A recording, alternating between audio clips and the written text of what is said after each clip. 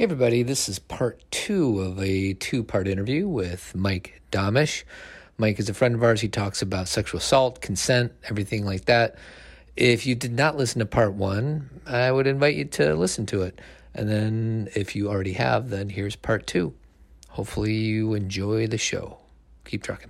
People get uncomfortable. They do. So before Kathy pivots, I like frameworks, and I like when somebody tells me the questions to ask our kids. So you said 2. Changing the lens, right? Yep. What's your goal? How realistic is it? Is there any other questions that you can come up with in case a parent wants to continue that conversation with their kid? A third one that could be really powerful is when you choose to be with a partner, do you hope they see you or the person in porn? Because then who are you seeing when you're with them? Mm-hmm. Okay, beautiful. Yeah, like turn it around on them. Yep. Yes. If it was you, if you're with a partner, are you hoping they view you as porn or as you? It's awesome. Thank you. Yep. Sweetie.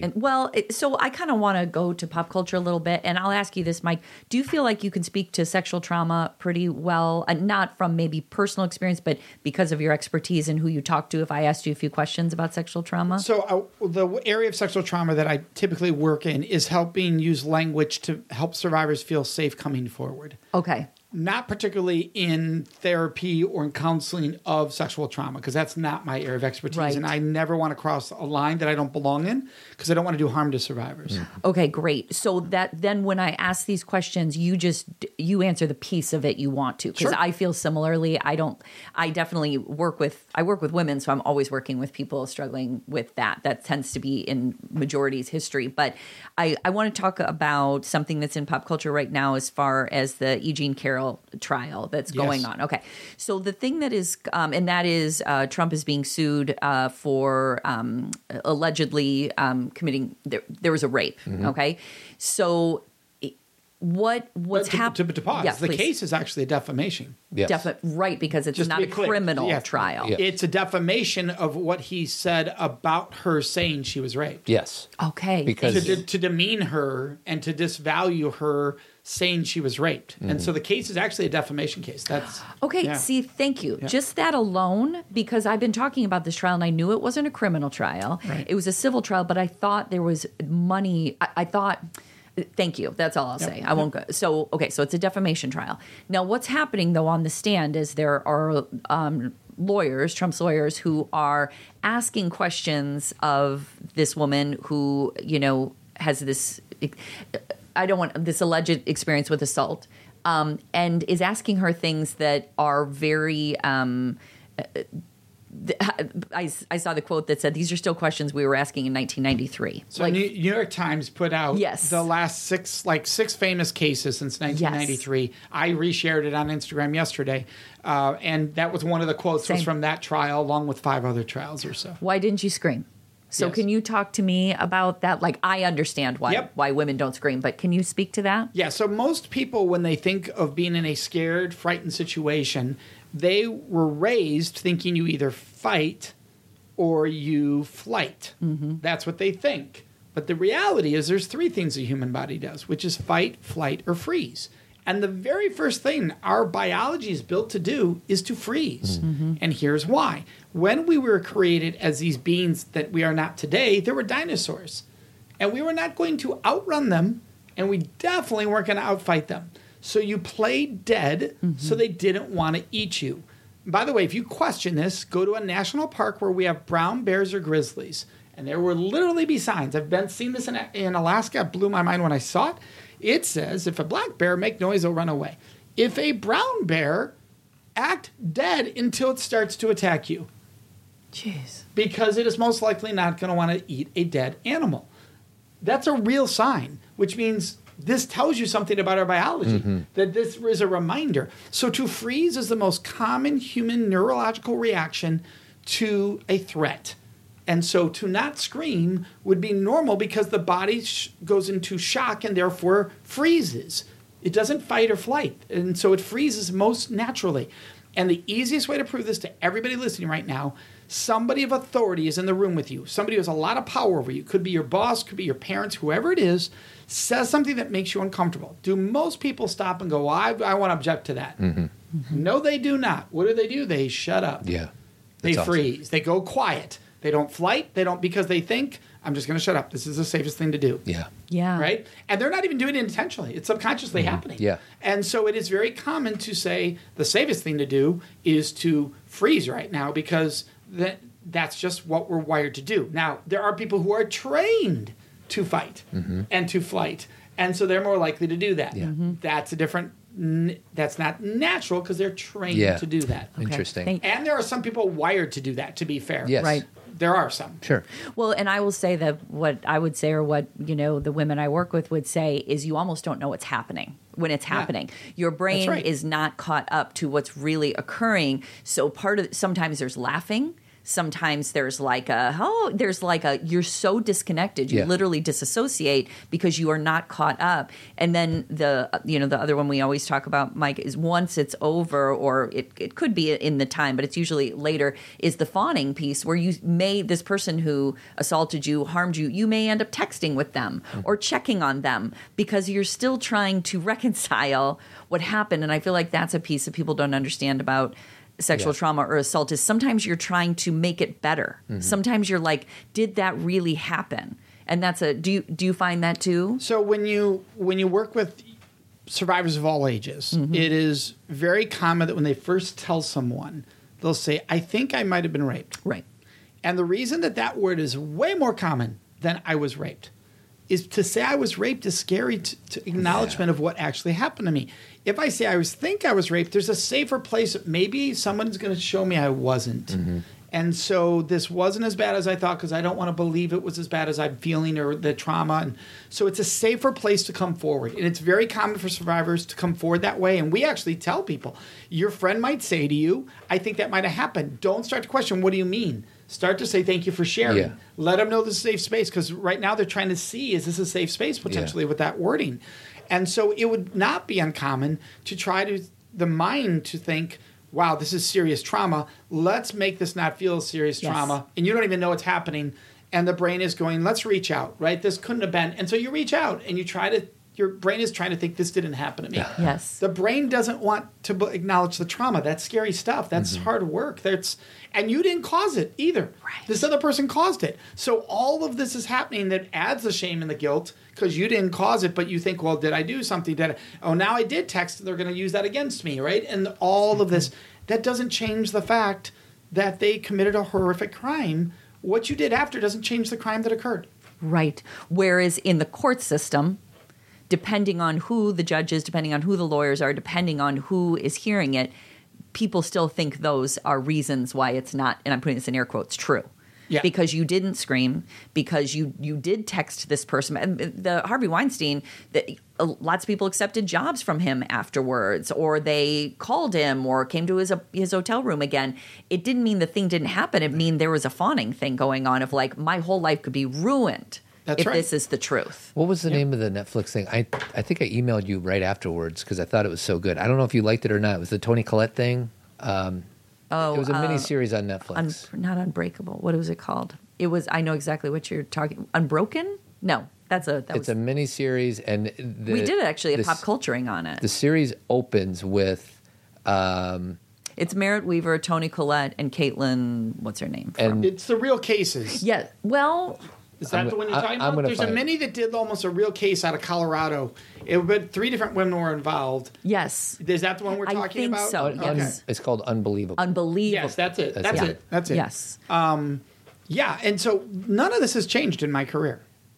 I've been doing this for 30 years. Everything we're bringing up, just like the New York Times brought up, has been said forever. Yes. The difference now is that people are more appalled by it. Yes. Which is a positive growth sign because 20 years ago, it was, well, those are legit questions.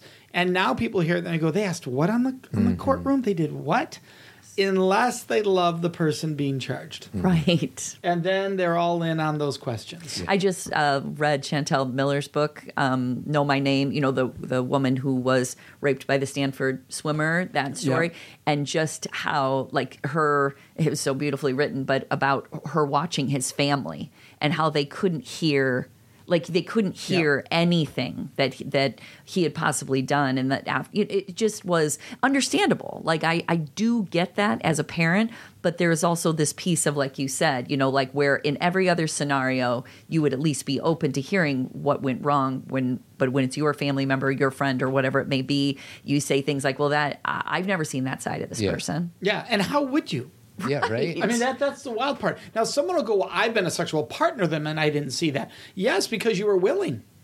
Right. Or they'll go, well, they didn't do it to me when I said no. All right, well, something about your situation, they didn't act in that moment. But that is how this can work. People don't always act the exact same way. So a predator can choose, well, I'm going to respect this answer, but here I see a window and I'm going to act this way. That's right. And doesn't make it less serious because they didn't do it to you. That's such a weird concept that people can do. But it's also a human reaction, because to think that I chose to have sex with somebody who rapes people.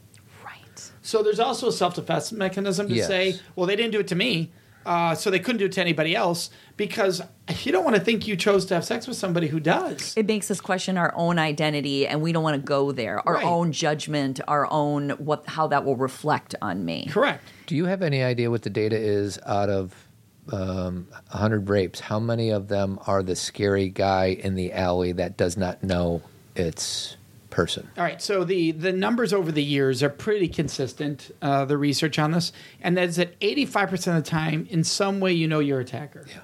So at 85 to 90, they'll say, in some way you know your attacker. So it's called they used to use the word acquaintance rape, but people get confused by that. And so thankfully we removed words like acquaintance and date rape, because it sort of categorizes people's rapes, which isn't healthy actually.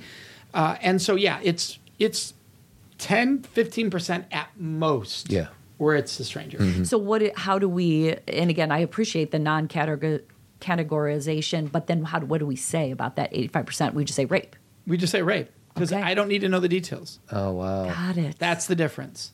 That is. If I categorize it, I judge it. But the reason I just asked that question is because I think still people have this idea is, if I give my child mace while she's walking down the Greek path at night at school, that's what I judge that we invest a lot of our resources in protecting the scary guy that's going to jump out in front out of the bushes. And we spend not nearly as much energy on equipping our children how to protect themselves with people they know. 100% true. Yeah. So look, I'm doing this work because of the rare percentage case. Yeah. That's the case that hit my family. Oh, wow. Interesting. But what happened is, when it hit my family in that way, and the attacker was the stranger, I looked in the mirror at what consent was in my life at that time, and it made me look in the mirror. So that's what drove me down the road of having this conversation around relationships and intimacy. But the case that what happened to my sister was the stranger attack. It was the smaller percentage. And there is tons of self-defense courses and all of this that is out there, and there's very little on how to treat a partner with respect in sexual decision-making. There is, let's teach you the definition of consent. Well, that doesn't mean I understand how to actually live it. Yeah. That means that knowing a definition and knowing how to live it are completely different concepts. So almost every kid in a high school today, and even in middle schools, I know I'm supposed to ask. Well, does anybody? Nope. So they know the definition, but they don't know how to live it. How do we go from concept to practice? Yeah, and that's what's starting to change, but we have so far to go. First of all, schools have to be willing to have the conversation. Yeah. We still can't get in. You'd be amazed how many schools will not allow these conversations in. It's mind-boggling. Like, literally a crisis center will bring me in and say, we're going to fund this for Mike can come to the school. And the school will go, yeah, we appreciate you bringing that, but that can't happen in our school. And you go, wait a second. What part of teaching people to ask and respect the answer, right? That's the key there. We're not just running around teaching them to ask. Respect the answer. Stop sexual assaults at parties where they're happening a ton in high schools, colleges, and middle schools, and then support survivors of sexual violence. What part of this is political, controversial, or Well, the whole idea, if we talk about it, then some might have it. That's what I was going to say, is that I do the basic sex education. So I come into schools and do here's the biology, here's the mechanics. And obviously, I try and get into the emotions of it too. Right. Like, I'm not trying to leave it there. But sometimes, historically, I have been forced to. Yeah. Because Yep. I'm being told by the school, you cannot cross this line. If this question is asked, we would like you to veer this way, which, we are creative individuals in how we speak. So I'm never going to be like, I can't answer that question. I just try and do it in a way that I feel like is honoring what the school is asking of me, but also honoring this human being that finally has someone in front of them that's going to answer something that's really important to their lives. So the reason I'm bringing this up is I am sometimes not even able to talk about the biology of the body.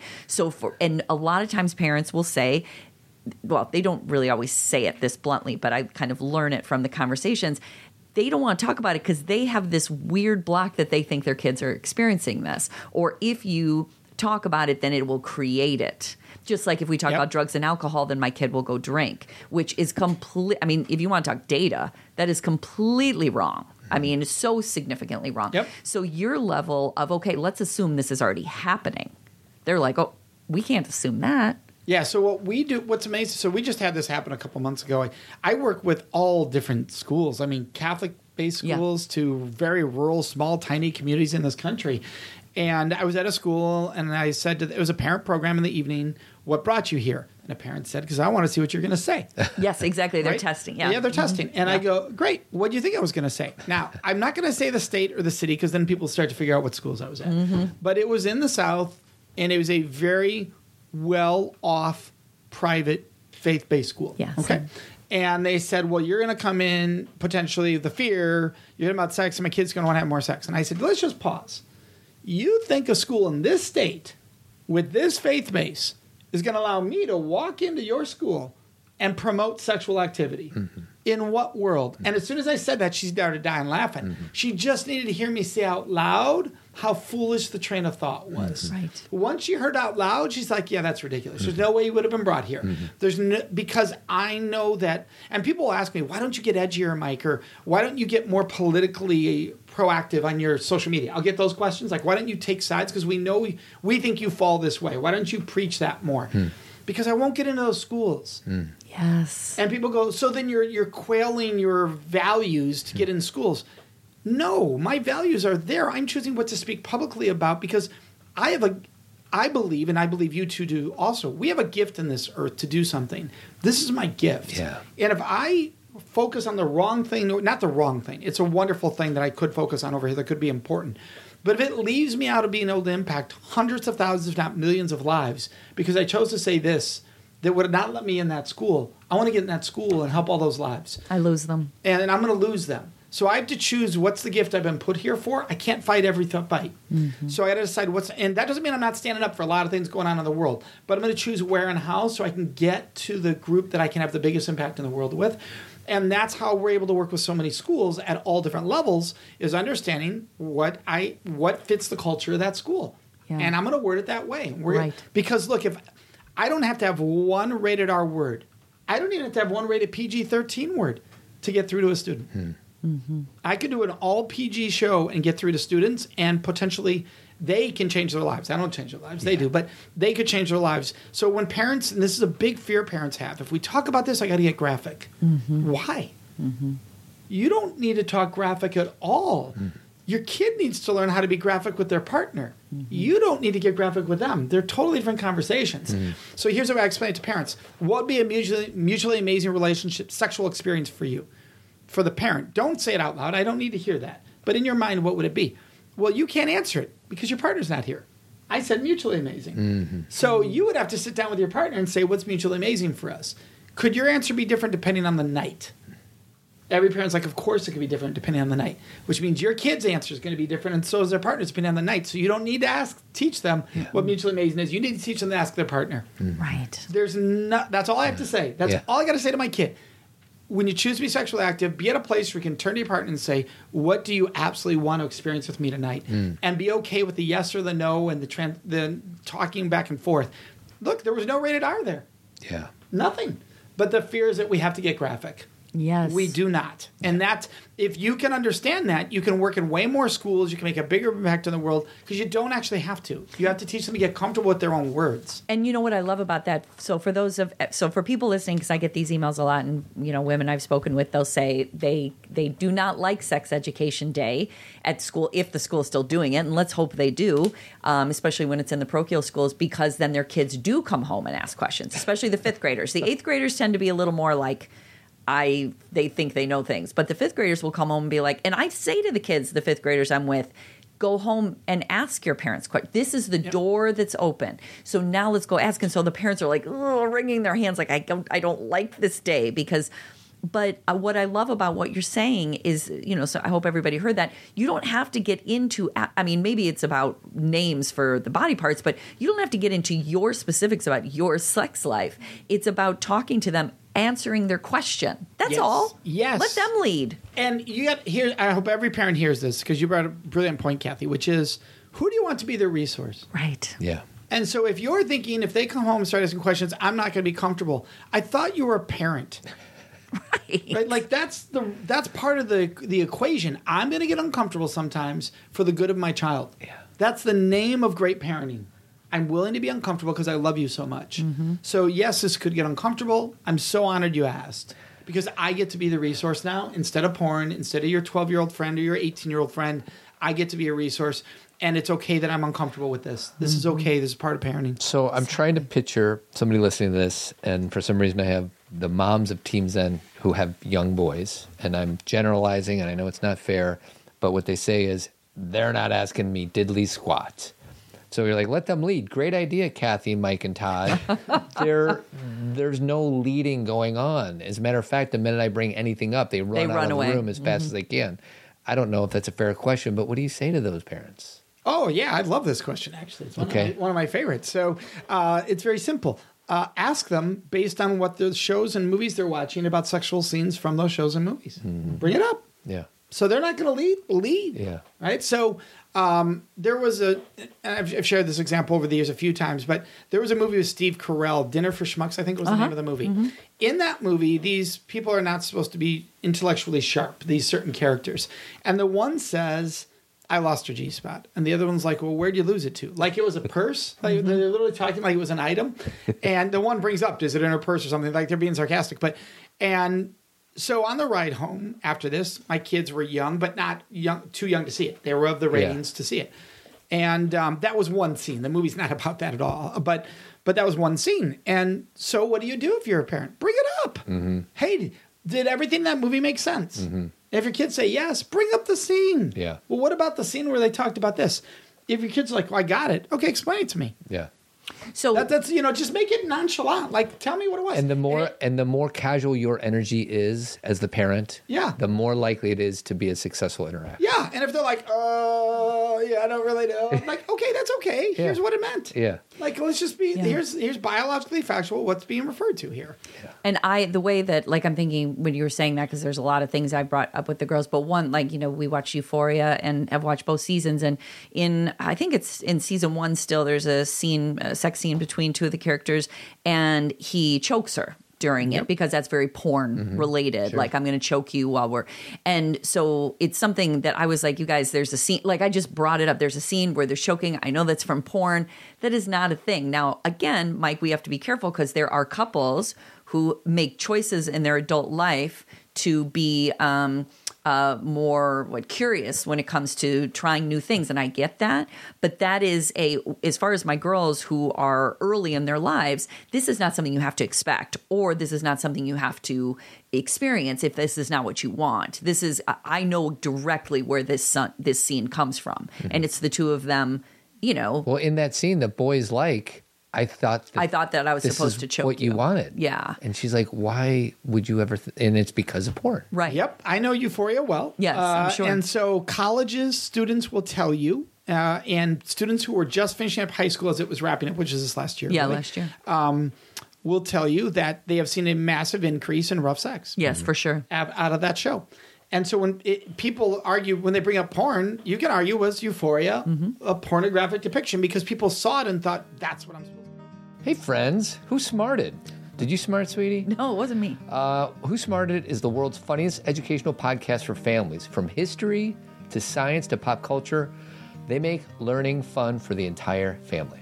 It's beloved by homeschool families and classroom teachers for its ability to spark conversation and natural curiosity. It's the perfect length for car rides or for fun educational breaks during the day. More than 300 original episodes, each under 20 minutes, and packed with great stories and real facts from the trusted narrator. A few of the most recent episodes are titled Why Are Blue Jeans Blue? What Makes Earth Able to Support Life? And What Are Crayons Made Of? You can listen to Who Smarted on any podcast app. Just search for Who Smarted. And now on with the show.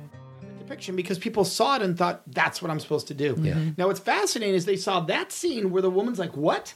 And he's explaining, well, that's what I thought. It wasn't a positive example. Right. But they still see it. Oh, well, I got to try that now. Yeah. But wait, it didn't go well. But I got to try it. Yeah. Right? So it's a good example of visual video watching makes people think, even if it was a bad example, what if we try that? And you know that character... And to back up a little bit, Yeah. it is a thing. Oh, yeah. Right? So that the word is, we have to be even careful on that. We can't even Asphyxiation? say it's not a thing because it's a thing. Yeah. The question is, do you want to be treated that way? Yeah. Right. This is not something you have to expect, and this is not something you have to do. This is a thing Yeah. that you get to choose. There Yeah, is absolutely. But what's interesting about, just to get into the pop culture of it, that character, he actually, and they don't have him a lot in second season, he actually is trying to have a relationship and he doesn't know. And it turns out that a lot of the people he's associating with are a little more, I'm going to use the language hardcore, meaning are less connected, less intimate. And he's actually trying to, and so it's just interesting, like you said, Mike, like what they were showing there was someone who didn't know what they were doing, who was possibly hurting someone who actually didn't want to do it. And yet people are then doing it. It's this So I'm going to go to the next thing, which is I was telling Mike before we started that I was in New York with my friend Manisha and my daughter JC. We saw a new play called, I tried to practice saying it, Prima Facie, I think. And JC says it Prima facie. A Prima Facie. It's actually Latin. Oh, okay. And Maybe it's not like that. No, then. but JC says it with an Italian accent. Okay. So she's been saying a faccia, and and if you look it up in America, we say prima facie, okay. So prima facie basically just means first impression. And it is the whole play. It's 100 minutes, one woman play. Jodie Comer is on the stage the whole time.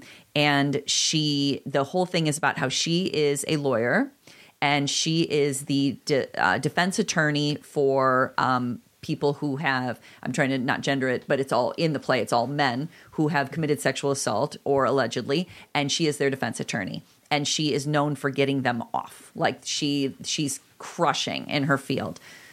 The play takes a turn. I will not give away any deep things, but this is in the explanation. She is then sexually assaulted.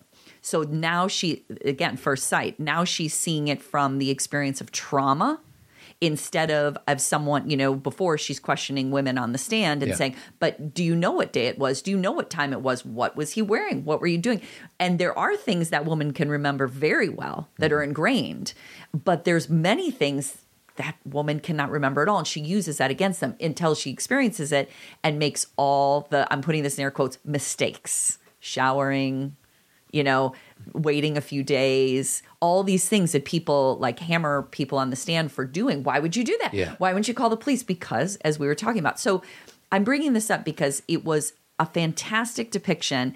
And in our playbill, and Todd, you have this, it gave all these statistics. And I was hoping maybe you could read some of them. So this is in the playbill. I want to just mention the sources.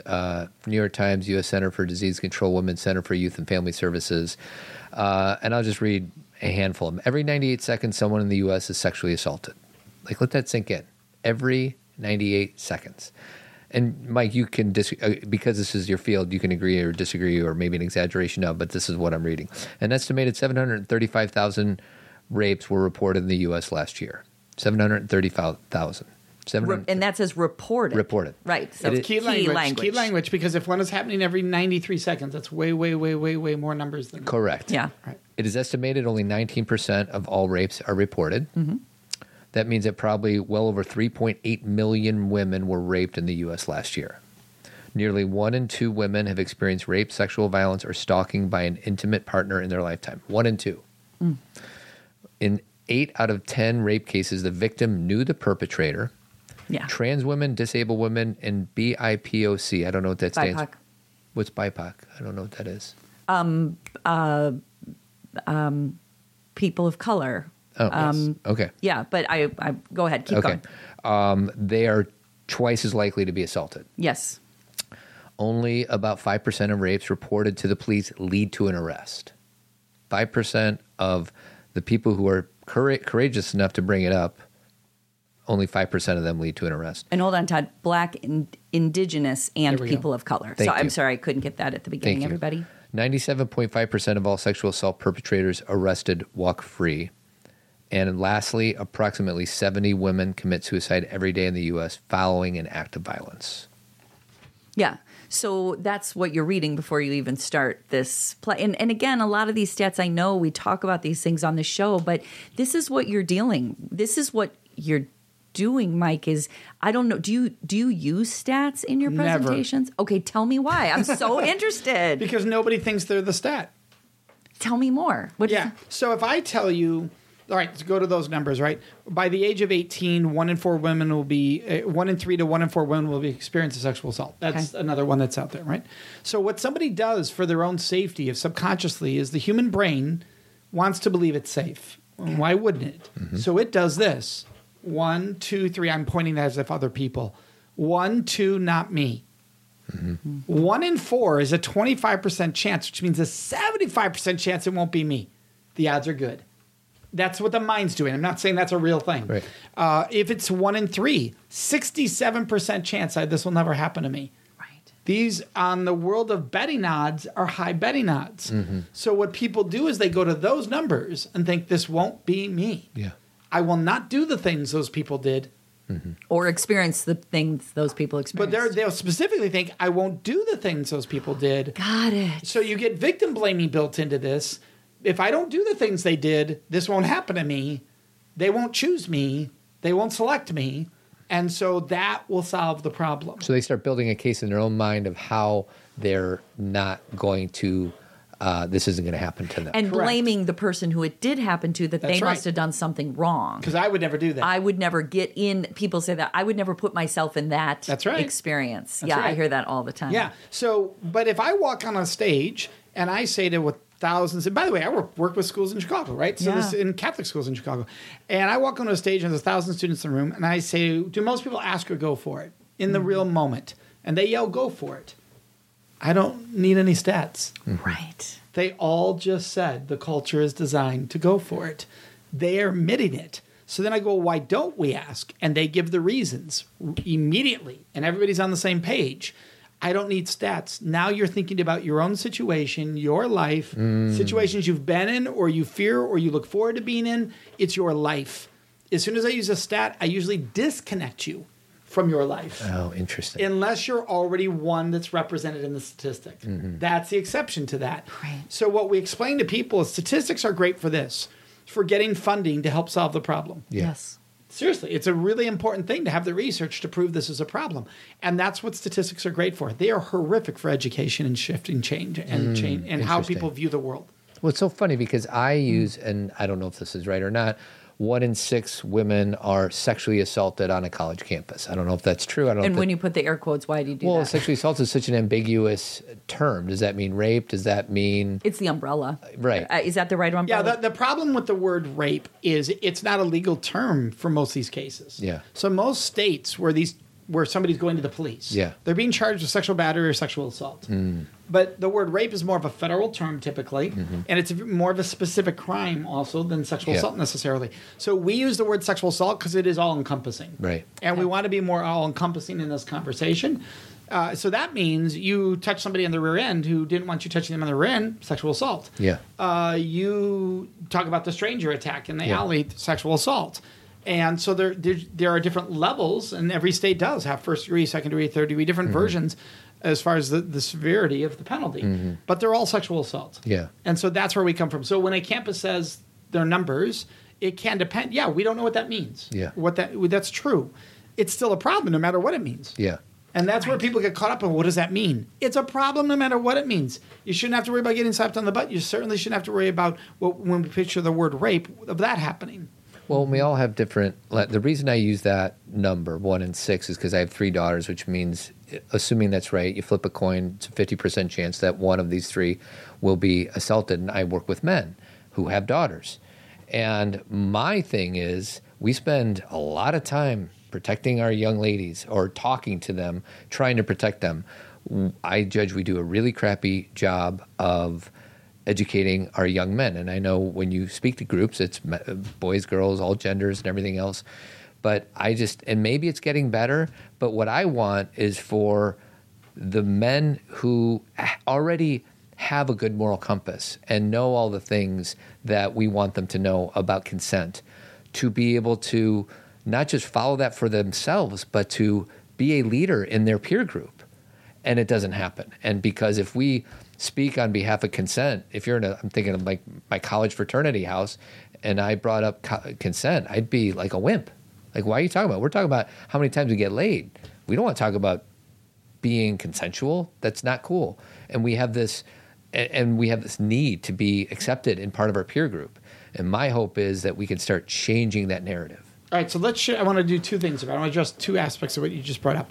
One, the 1 in 6. What if I remove the word sexual assault and I said, what are the odds a college student, so I'm not even identifying now, a college student who is sexually active has a partner go at least a little further than they hoped? Mm-hmm. All.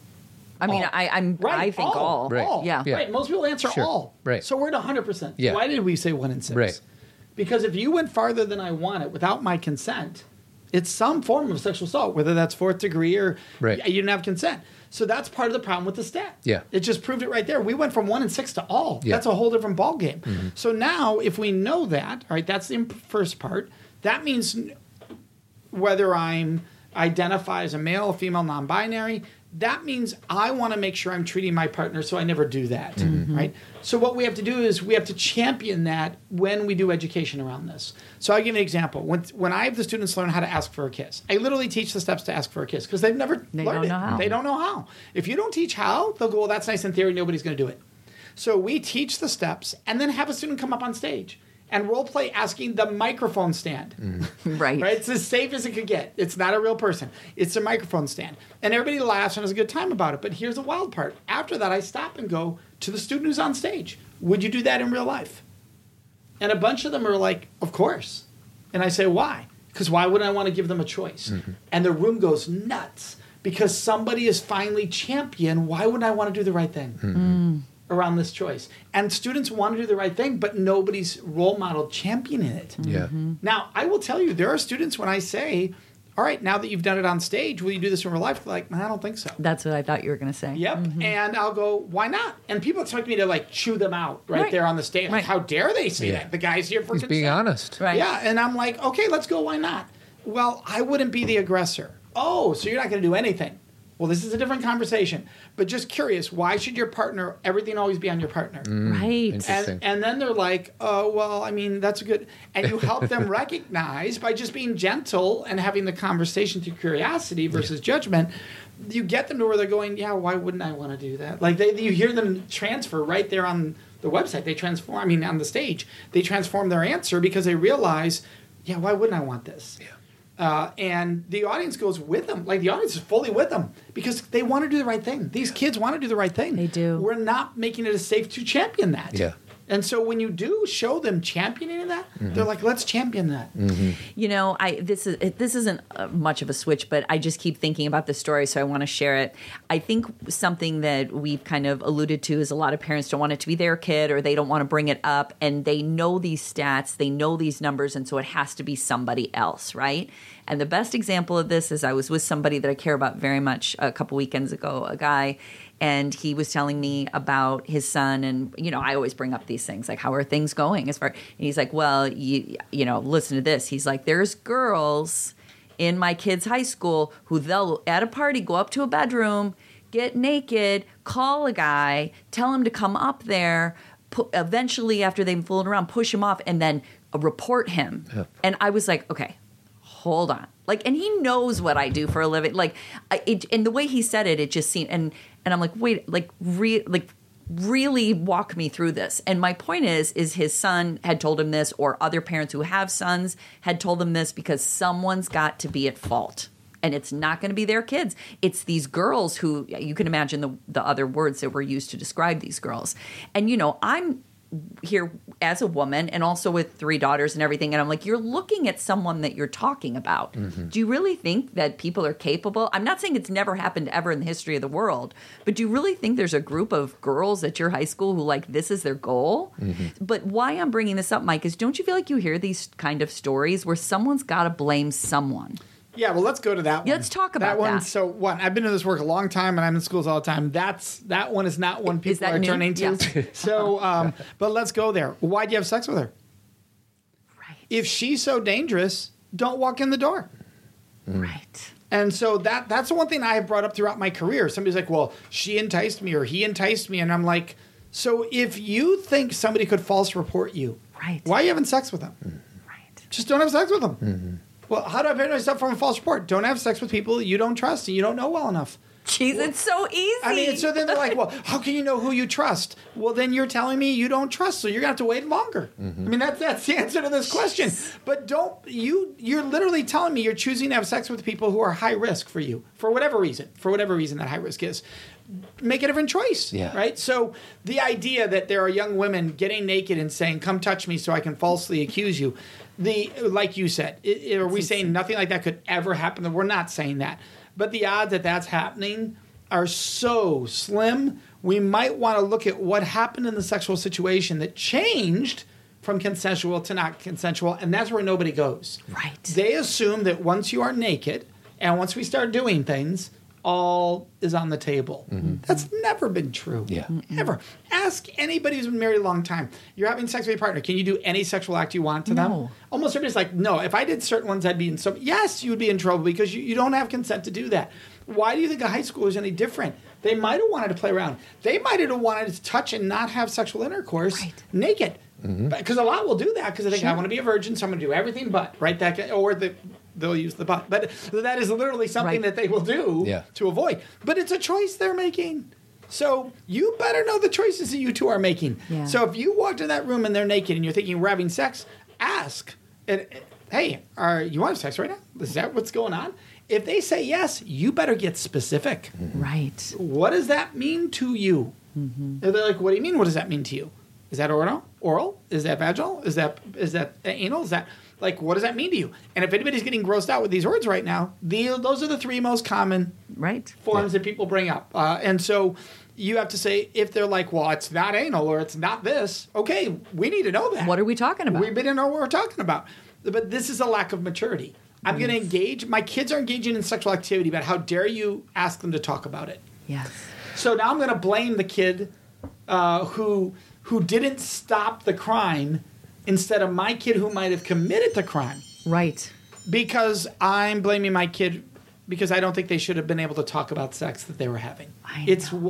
So that it all comes back to that. Can your kid talk about sex? If they can't, stop blaming the world for the sexual choices they're making when they're not able to talk about it, as long as they're not the one being harmed. Let me stress that, of course. Right, of course. If they're a survivor, we're not blaming them ever. Mm-hmm. But if they're the aggressor and they're blaming the other person for their actions when they're the aggressor, no, they're choosing to do that in the moment. Well, and this is like old school. This is stuff we talked about on previous shows, Mike, but I just have to reiterate because it's important. The whole idea of we just want to see where it goes. It's not romantic if we talk about it. That it's such a trickle down from old generations. Like, that's just immaturity. Like the ability, and again, I know some people don't want to hear that and they still believe, like, I just want to, like, it's almost like people want to disassociate and just see what happens versus like make choices. Students will prove that wrong in 2 seconds. When I say to students, if you find out the thing you want to do, your partner wants to do, is this hot? They yell hot. Like the whole room is like, oh, that's hot. Of course it is, because you're getting to hear they want you the way that you want them. And by the way, I'm talking about a kiss. For anybody listening to this, I'm talking about a kiss. Mm-hmm. So if you want to hear that I want to kiss you, if you want to kiss me, of course you're going to hear the other things too if you're in a mature, healthy relationship that you want to do. If you're telling me you turn your partner, let's give an example of a mature, let's say, adult relationship. Could be marriage. And the partner goes, You want me to go down on you right now? And if you want them to go down on you, are you going to be like, well, that ruined it? Mm-hmm. Right. You should have asked me. I don't want it anymore. Yeah, exactly. All right, well, then you're sexually immature, even as an adult. Because most adults are going to go, I want you. Yes, thank you. Right. That'd be great. And they might even respond, well, then what can I do for you? Like if you're going to do that for me, that's a healthy example. Now, it doesn't need to be transactional like that, but they might respond that way. That's healthy. If you're simply going, oh, they asked, I can't respond. Think about that, right? That would be so weird to think, I can't answer that. I know. Well, then we got bigger problems here. We're acting from our own immaturity, and we get way too defensive about it. Yep. So as we start to close, yes, I have a comment and then a question. And I don't know if you want to close with anything. No, this could be one of my favorite things that you taught me, Mike, was the false reporting statistic. I know you like statistics, but what is it? Around 2 to 4% or something? It's anywhere in that range, depending where you're looking. It could be anywhere from 1 to 4 to 5% at most. Which is the average of reported crimes, right? Which go back to what we discussed earlier.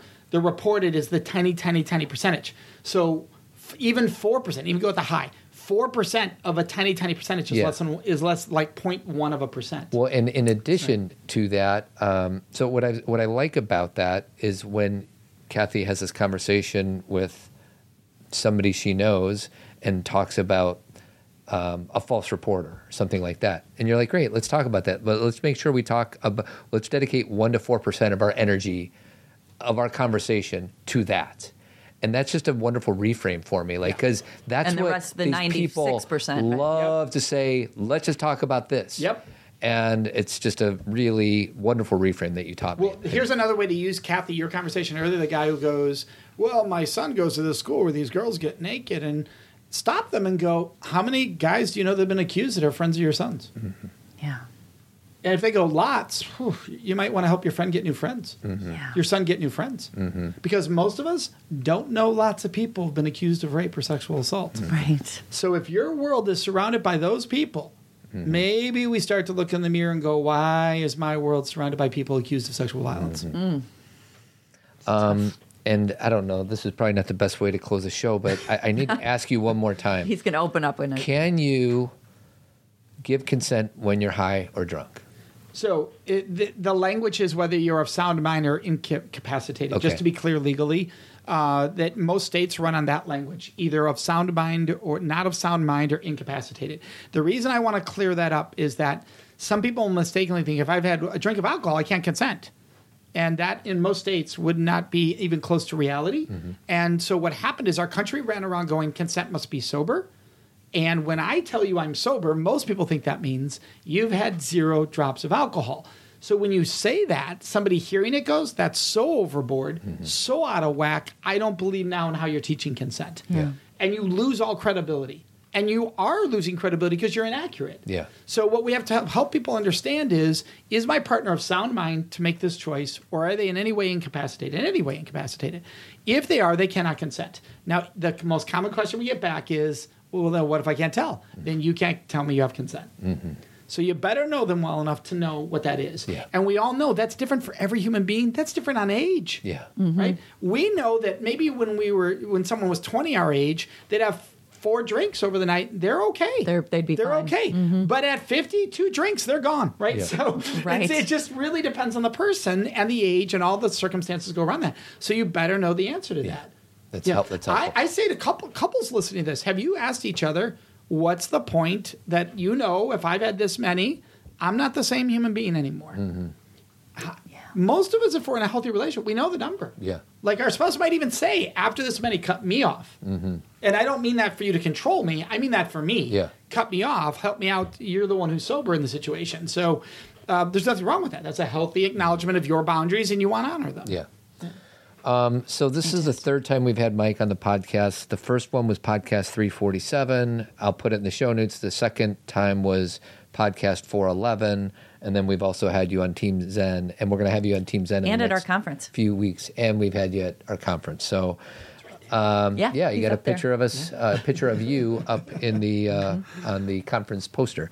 So if anybody appreciated this conversation and wants more Mike Domitrz, I'll include all that in the show notes.